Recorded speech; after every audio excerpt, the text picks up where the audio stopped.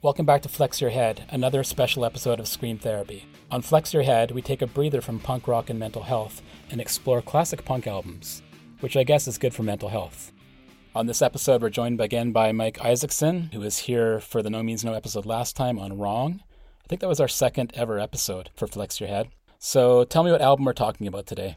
Today, we are revisiting No Means No's Why Do They Call Me Mr. Happy? And not me. They don't call me Mr. Happy.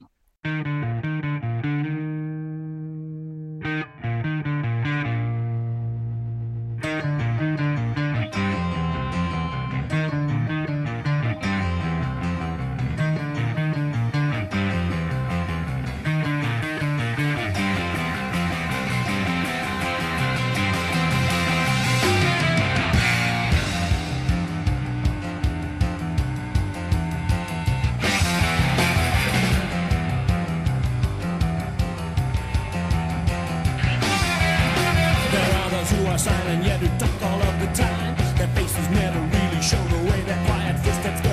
And when I greet them, my mask is just the same. I put no trust in the crooked and the lame. If you wanna walk, just get up on your feet. And if you wanna talk, just open up your mouth and speak. What is the ugly secret that you cherish in your heart? The truth that you can't stand, that drives you from the land of the living. Of the living. So No Means No's Why Did They Call Me Mr. Happy?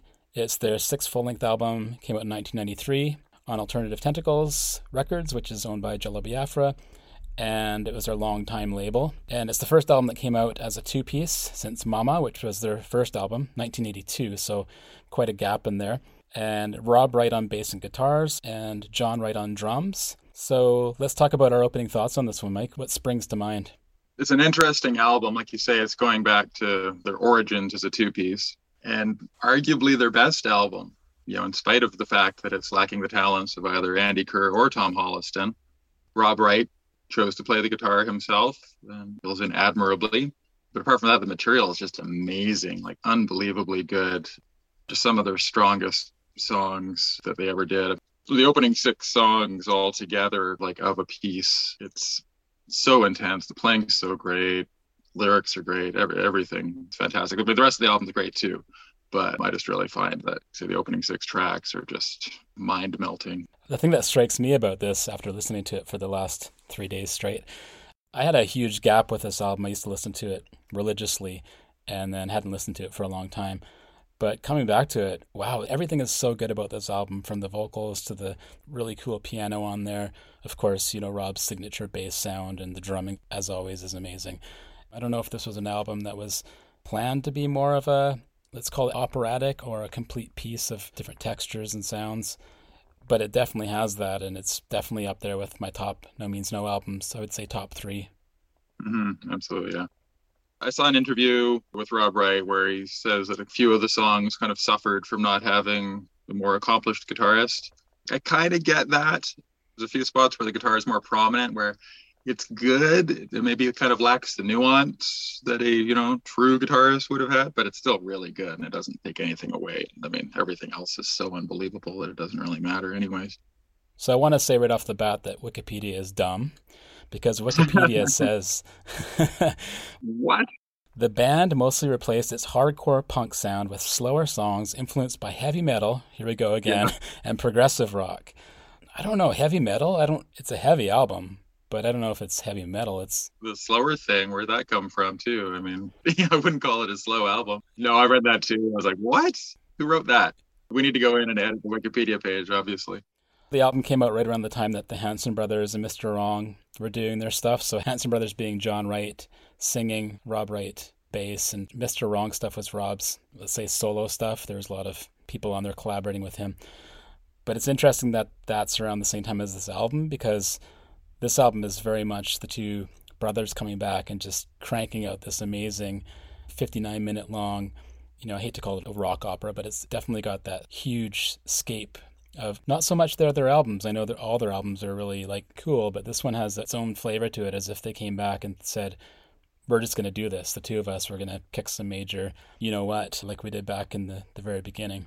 Some of the material, I think 4 of the songs were drawn from the Mr. Wrong output.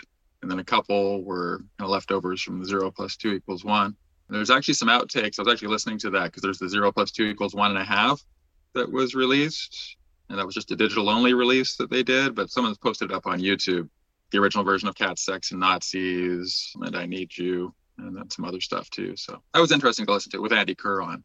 Let's go ahead and talk about some of the songs. Mm-hmm. It's hard not to start at the beginning and run through. Of course, we're not going to have time to talk about every single song, but I am tempted to. I'd like to.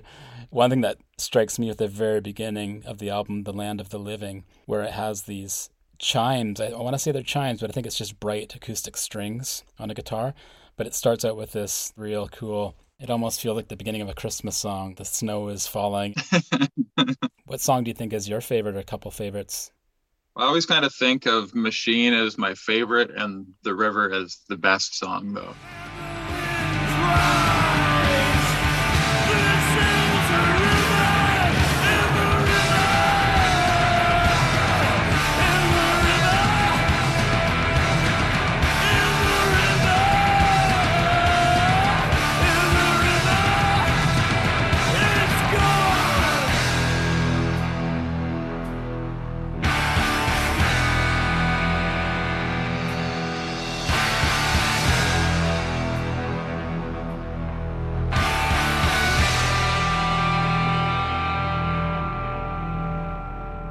The River might be their best song, you know. Like I said, I love Machine. If I was going to cover a No Means No, that's probably the song I would do. I just love that bass line. But The River is just such a heavy song. I mean, it's intense. There's that live version on In the Fish Tank too that's also really, really good.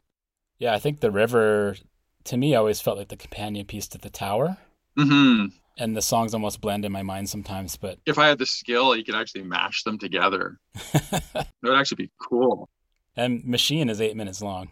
Yes. Interesting, that's one of your favorite songs on the album. 8 minutes is a long time. That's Metallica, Master of Puppets length. I don't mind that it suffers from that. Slowly Melting is maybe a little overlong, but Machine, I don't mind. I can keep going. The noise section on the end of Machine dissolves into this white noise, and then all of a sudden the quirky Madness and Death starts up, and then Rob does his patented woo! I love that. Then we come into Kill Everyone Now, which is again 8 minutes long-ish. And out of the gates, it's probably one of the best openings of a song ever. Kill everyone now. Yeah. It's just so good. I always get chills when I hear that.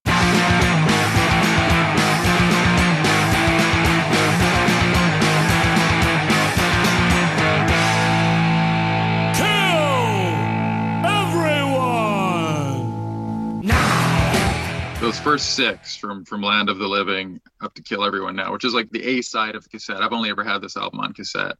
God, it's all just scorching. And like I say, to me, it kind of feels of a piece, you know, because then you move to side B on the cassette. On the LP, track 7 to 9 didn't make it. That's I Need You, Slowly Melting, and Lullaby. They're all really good tracks too. I think Slowly Melting is great, maybe a little overlong. Yeah. Then it gets into Cat, Sex, and Nazis, which is quite the way to conclude the album, a classic track as well. But you know, for me, it is like I say, those like that 1 through 6 are just peerless. Like, doesn't get any better. Cat, Sex, and Nazis. I mean, it's a great track. It's a bit of a mess, you know, by design. Yeah, so it's got all those different bits and pieces in the background. You've got the Faith No More intro there with that similar bass line, which is pretty funny. I remember hearing that for the first time and thinking, why? That's one of the great mysteries of this album, actually. What is that all about? I think they played together back in the day. I mean, that's, of course, the pre-Mike Patton Faith No More. And Mike Patton is a well-known No Means No fan. After they called it quits in 2016, they should write up in The Guardian, lauding No Means No, and it actually calls this album like the pinnacle of Western civilization, kind of taking the piss out of Faith No More for their mediocrity or something. And it's like, no, for one thing, Faith No More are not mediocre. For two, I think that was done in a friendly way. Yeah, I think so too. Although that album was mediocre. Introduce Yourself. Yes, that album. They became more than mediocre when Patton joined, and then more and more awesome as it went. Never mind, we're getting off track. Let's not talk about Faith No More anymore, because we're talking about No Means No. What was that about Dave Grohl? No. I have an idea for a music documentary where it's Bono, Dave Grohl and Ian MacKaye. The documentary is about Bono, Dave Grohl, and Ian MacKaye, and then it's Bono, Dave Grohl, and Ian MacKaye talking about Bono, Dave Grohl, and Ian MacKaye. How do you think that would go? I think that's brilliant. Got to get that going. Get it into production. Call Netflix. So what's going on in Lullaby? That basically that it's dancing in the streets, but there's also is Let the Bells Ring Out. Is that a different song or is that No Means No? It's very confusing. Let the bells ring out. Let the bells ring out. The hero is dead and the children are in bed. Let the bells ring out. Let the bells ring out. Let the bells ring out. The hero is dead and the children are in bed. Let the bells ring out.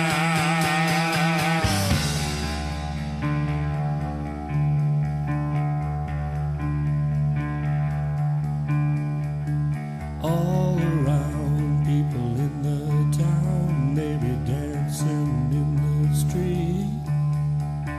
Young and old, lame in the hole, they be dancing in the street. Everybody be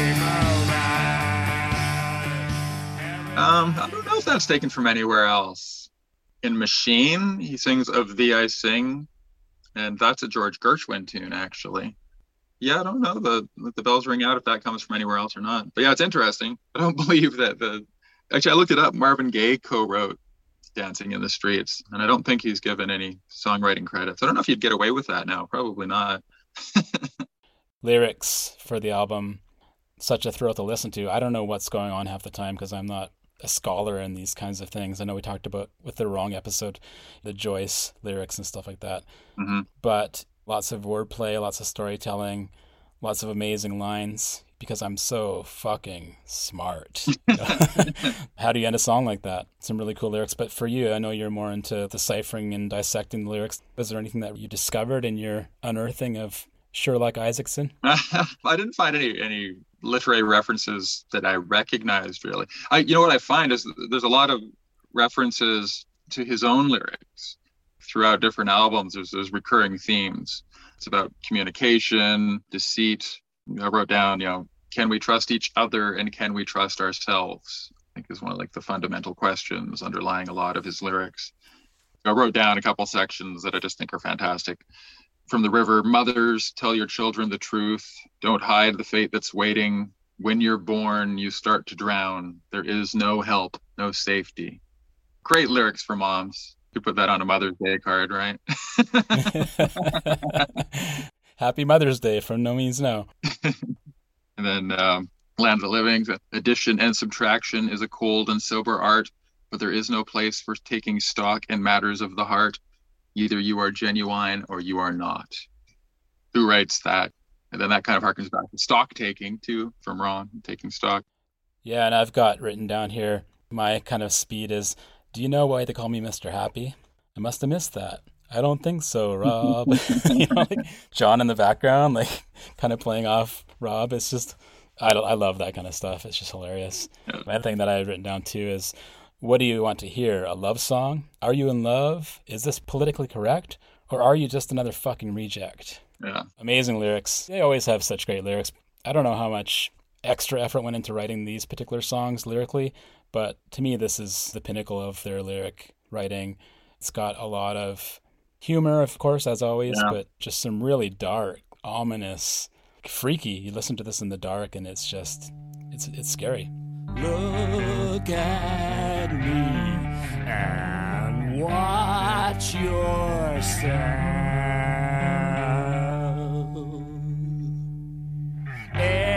Everyone is someone else.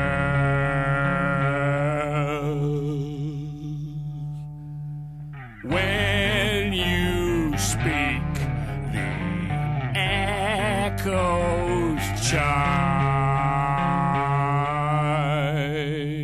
The voice is yours, but the words are mine.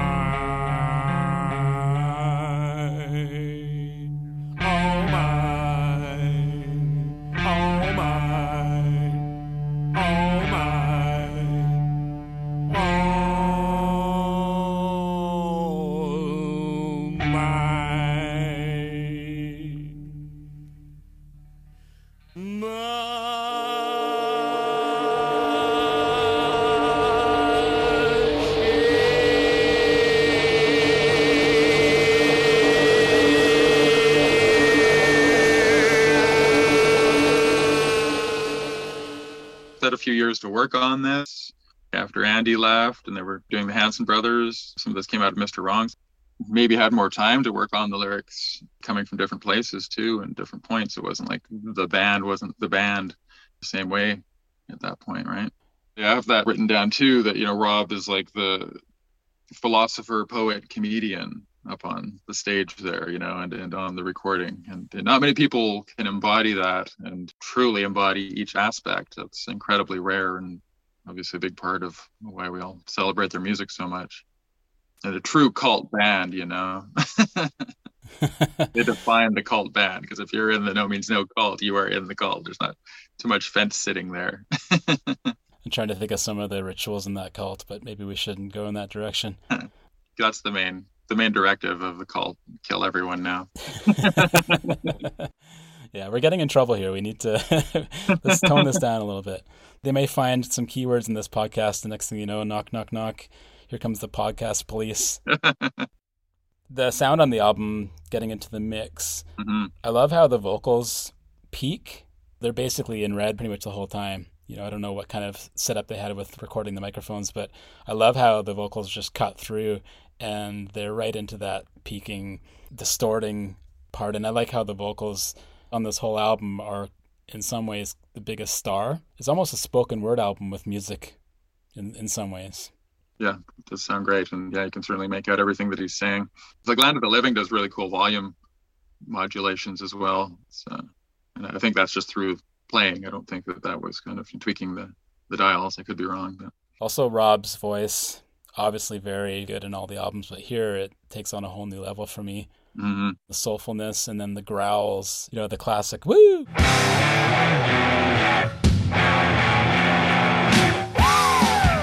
I always love that part. Yeah. This is the performance, I think, of his career. Everything he does is so good, but this is the one that really stands out. Mm-hmm. Maybe because of the Mr. Wrong stuff, he was doing solo and had more time to kind of flesh things out, and then coming back, filling space more with the two-piece here with John. This album for him, I think, is his finest voice. Mm-hmm. Screaming out the river. That's you don't unhear that. That'll always stay with you. Maybe he worked on his vocals by practicing Motown songs, and that's where the Dancing in the Street thing came from. We talked a little bit about the cover art. Ooh. First of all, it's really fucking creepy. Oh, God. Just ugly. I'm glad I've only ever had it on cassette because I don't want it any bigger. I don't know what was up with this one. This kind of Freddy Krueger looking guy. This graphic is just way out of left field. It just looks like it's so dark, you can't even really make it out. Yeah. He's got a little tag that says on his chest. That's his member, yeah, and he's got straw coming out of one side, his left arm of his creepy coat, and I think that's a Freddy Krueger mask. I don't know. The colors, it's blue, green, black, and yellow. It's, yeah. It'd be a tough album to turn other people onto them. That the album covers wouldn't help. The nomeanswhatever.com website, Mm-hmm. which I'm convinced is written by Tom, because the humor is definitely Tom Holliston humor. Mm-hmm. But there was a entry on this album, kind of, so I'm just going to go ahead and read that. The old musical itch hit John, and he enlisted his brother to record a solo album called Why Do They Call Me Mr. Itchy?, which was later retitled Mr. Happy. At the behest of Alternative Tentacles label president Jello Biafra, the duo released it under the No Means No masthead, and boy did sales skyrocket. The record-buying public had forgiven the misstep of Wrong and welcomed the band with big hugs and kisses. After a bout with mononucleosis, Rob put together a touring band including guitarist Ken Kempster and Nashville session player Tom Holliston to once again tour the world. None of that is true. Let's just go out there and say none of that is true. Yeah. But yeah, if you have time to check out that nomeanswhatever.com website, please do. It's a hilarious goofball world of weirdness. I found some YouTube comments. I know this is a dreaded part of the podcast for the people that do it, but maybe slightly humorous for the folks that are listening. This one's very long, so bear with me. I think it does have a good payoff. Mm-hmm. This is by Dan Mendo, 3 years ago. This is one of the 2 No Means No albums that I owned and loved, and then they mysteriously vanished. I think I might have finally figured out what happened to them, though. They both disappeared around the same time my cat Muggles went missing. I think he borrowed them to listen to on his little cat Walkman. Or maybe it was called a Walk Cat. Anyway, I think he was out walking around listening to his great music when he's ambushed by a gang of dogs and cats and a raccoon, or two, looking for revenge. He used to get into a lot of scraps, but he never started them. He just finished them. He wasn't a bully. He was sort of like a little vigilante. The yellow cat next door got beat up once by an asshole calico who lived down the street. Muggles was upset that his buddy got beat up, so he went and beat the shit out of that calico. He used to do that sort of stuff all the time. He would beat up mean dogs, crooked cats, evil raccoons, and chupacabras all the time. They must have shot him and buried him in the No Means No tapes, where they thought no one would ever find them. Anyway, it's great to hear this again, especially today. It had been a pretty shitty day, but this album always helped, just like it always did before. R.I.P. Muggles. There you go. That almost sounds like Tom got into YouTube and started having some fun there. But, My cats all love No Means No. Cat Sex and Nazis is their favorite song. all right, this one's slightly shorter. John Worth, 7 years ago. This album has its moments. The River and Slowly Melting, for example. But this album is undermined by the plodding, bellowing, mostly non-melodic, long-form songs. Machine is just unbearable. I know they can't just reproduce Wrong on each album, but this album is not their finest hour. Wah, wah. Strongly disagree. Yeah. This one's by Mystic Mudflaps, 2 years ago. It was because of this album that my kids grew up playing I Spy, brackets, with my lizard eye. It was a spoilsport teacher at school who corrected them. Twat.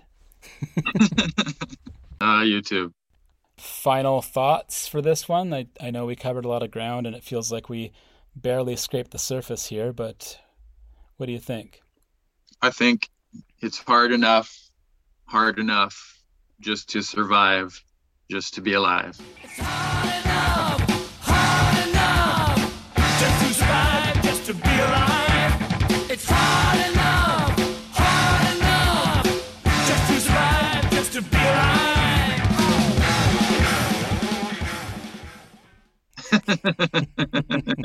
Okay, all right. My notes are slightly less profound as that. I've just got a big note that says, in all capital letters, no bad songs. Do you remember the first time that you heard this album? I would have picked it up when it came out. I have a strong memory of being out like running really early in the morning with this on my Walkman in the dark and it being pretty profound, you know. The river especially, I think. It's a very vivid memory, yeah. Profound / terrifying. In the dark. It would have been like 20 when it came out. Yeah, it's interesting. We talked about before the humor and the darkness in their music.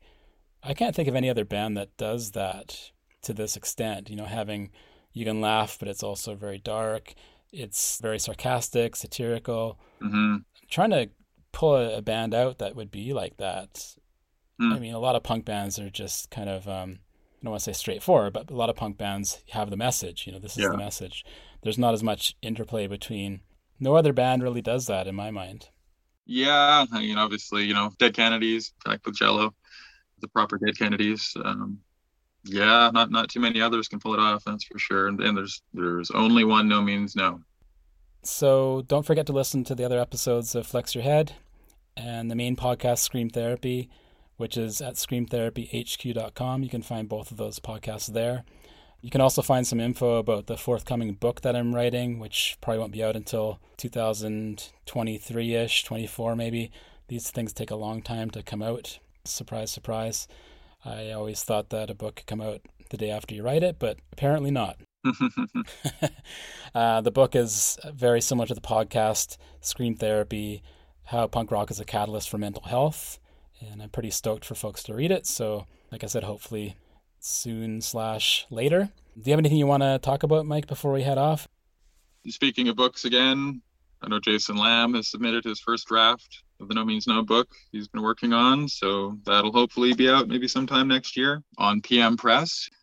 Excellent. Well, thanks so much for being here for this episode to talk about No Means No's Why Do They Call Me Mr. Happy? Absolutely. Thanks very much.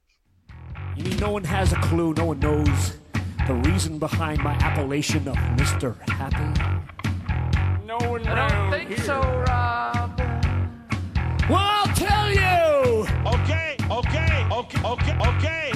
It's because I'm so fucking smart. Is this on? What? Is this on?